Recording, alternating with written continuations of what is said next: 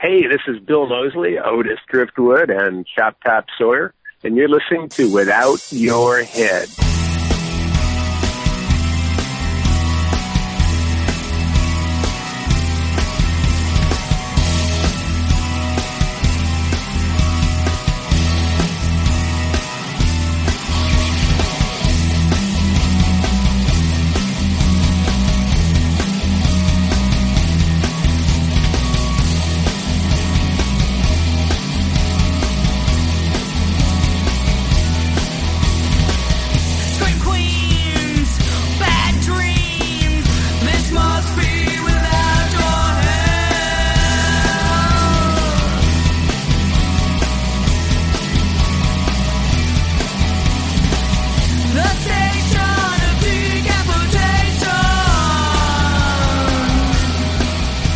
Welcome to the station of decapitation without your head. I'm Nasty Neil, and I'm joined by Doomhead of 31 and Winslow Foxworth Coltrane, aka the Midnight Wolf Man of Three from Hell, Richard Brake. It's very cool to have you here.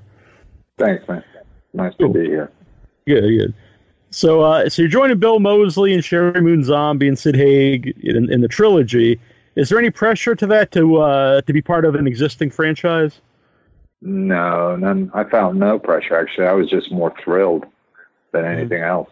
It was more a question of bringing me down off the ceiling. I was so excited and high about it. It's just a great set of films to be a part of. So it's a world that I was more than excited to join in the form of Foxy.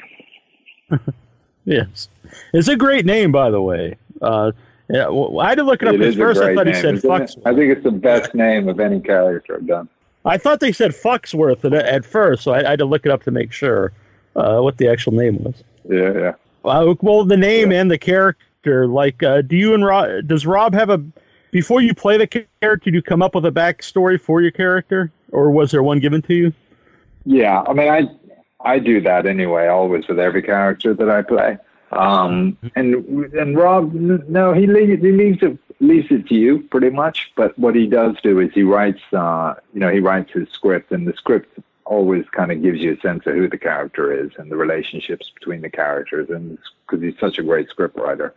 So there's clues in there and a feel for who this guy is, and then I basically fill in the details and using my imagination and flying on airplanes, working out bit by bit what the life story of Foxy was before we started shooting. Mm-hmm. You said he leaves it to you for the character. How about the dialogue itself? Is it mostly you stick to what Rob has written?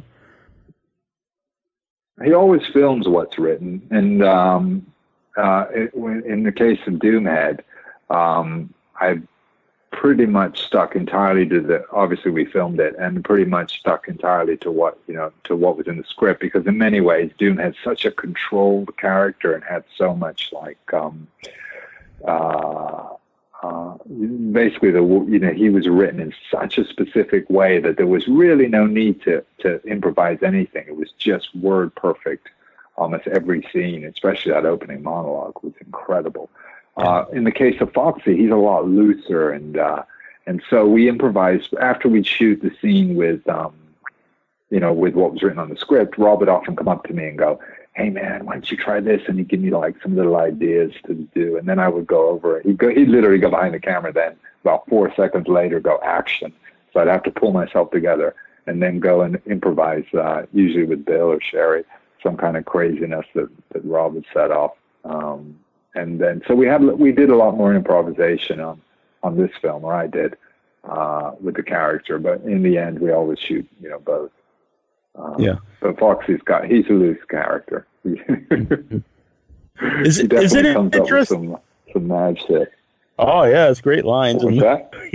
I was just saying, is there a lot of chemistry already there since it's people you worked with in 31, but then you're playing different characters? Definitely chemistry with Sherry and obviously with Jeff. But in this case, because I obviously had a lot of stuff with Sherry, The chemistry was there because the work we'd done before, and she's an incredible actor. And my favorite stuff, in fact, in 31 are the scenes that we have together at the end of the movie. I just love that stuff because of her, and her performance really raised my performance so much. And so I was very excited to be working with her again. And there's the connection there. When I work with her, it's unlike anyone else I really work with. On the other hand, Bill I hadn't worked with before, so getting there and immediately riffing with him and really feeling the connection with him was one of the highlights of the whole project, because again, I had so much respect for him as an actor, seeing the work he's done in the past, both with Rob and outside of Rob's world.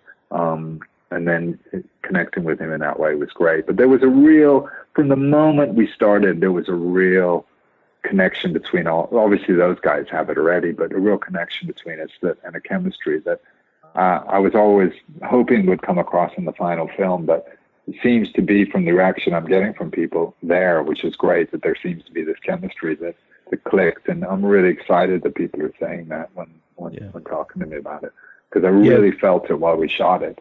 But you never know, you shoot it and you feel chemistry, and then when it comes out on the film, for whatever reason, it's not there, but it really feels like it with this one, and from what I'm hearing, it's there. So yeah, it definitely does. Good stuff. Yeah.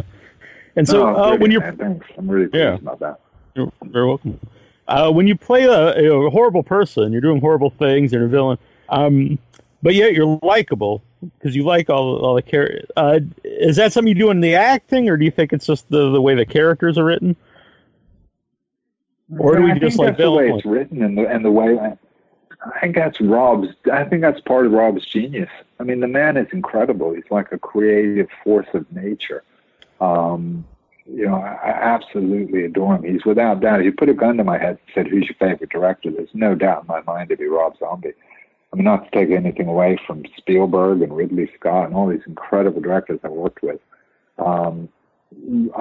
He's incredible. And one of the things I think he's done with these films is he has everybody rooting for the people you really shouldn't be rooting for. I mean, the things they do are pretty fucking insane.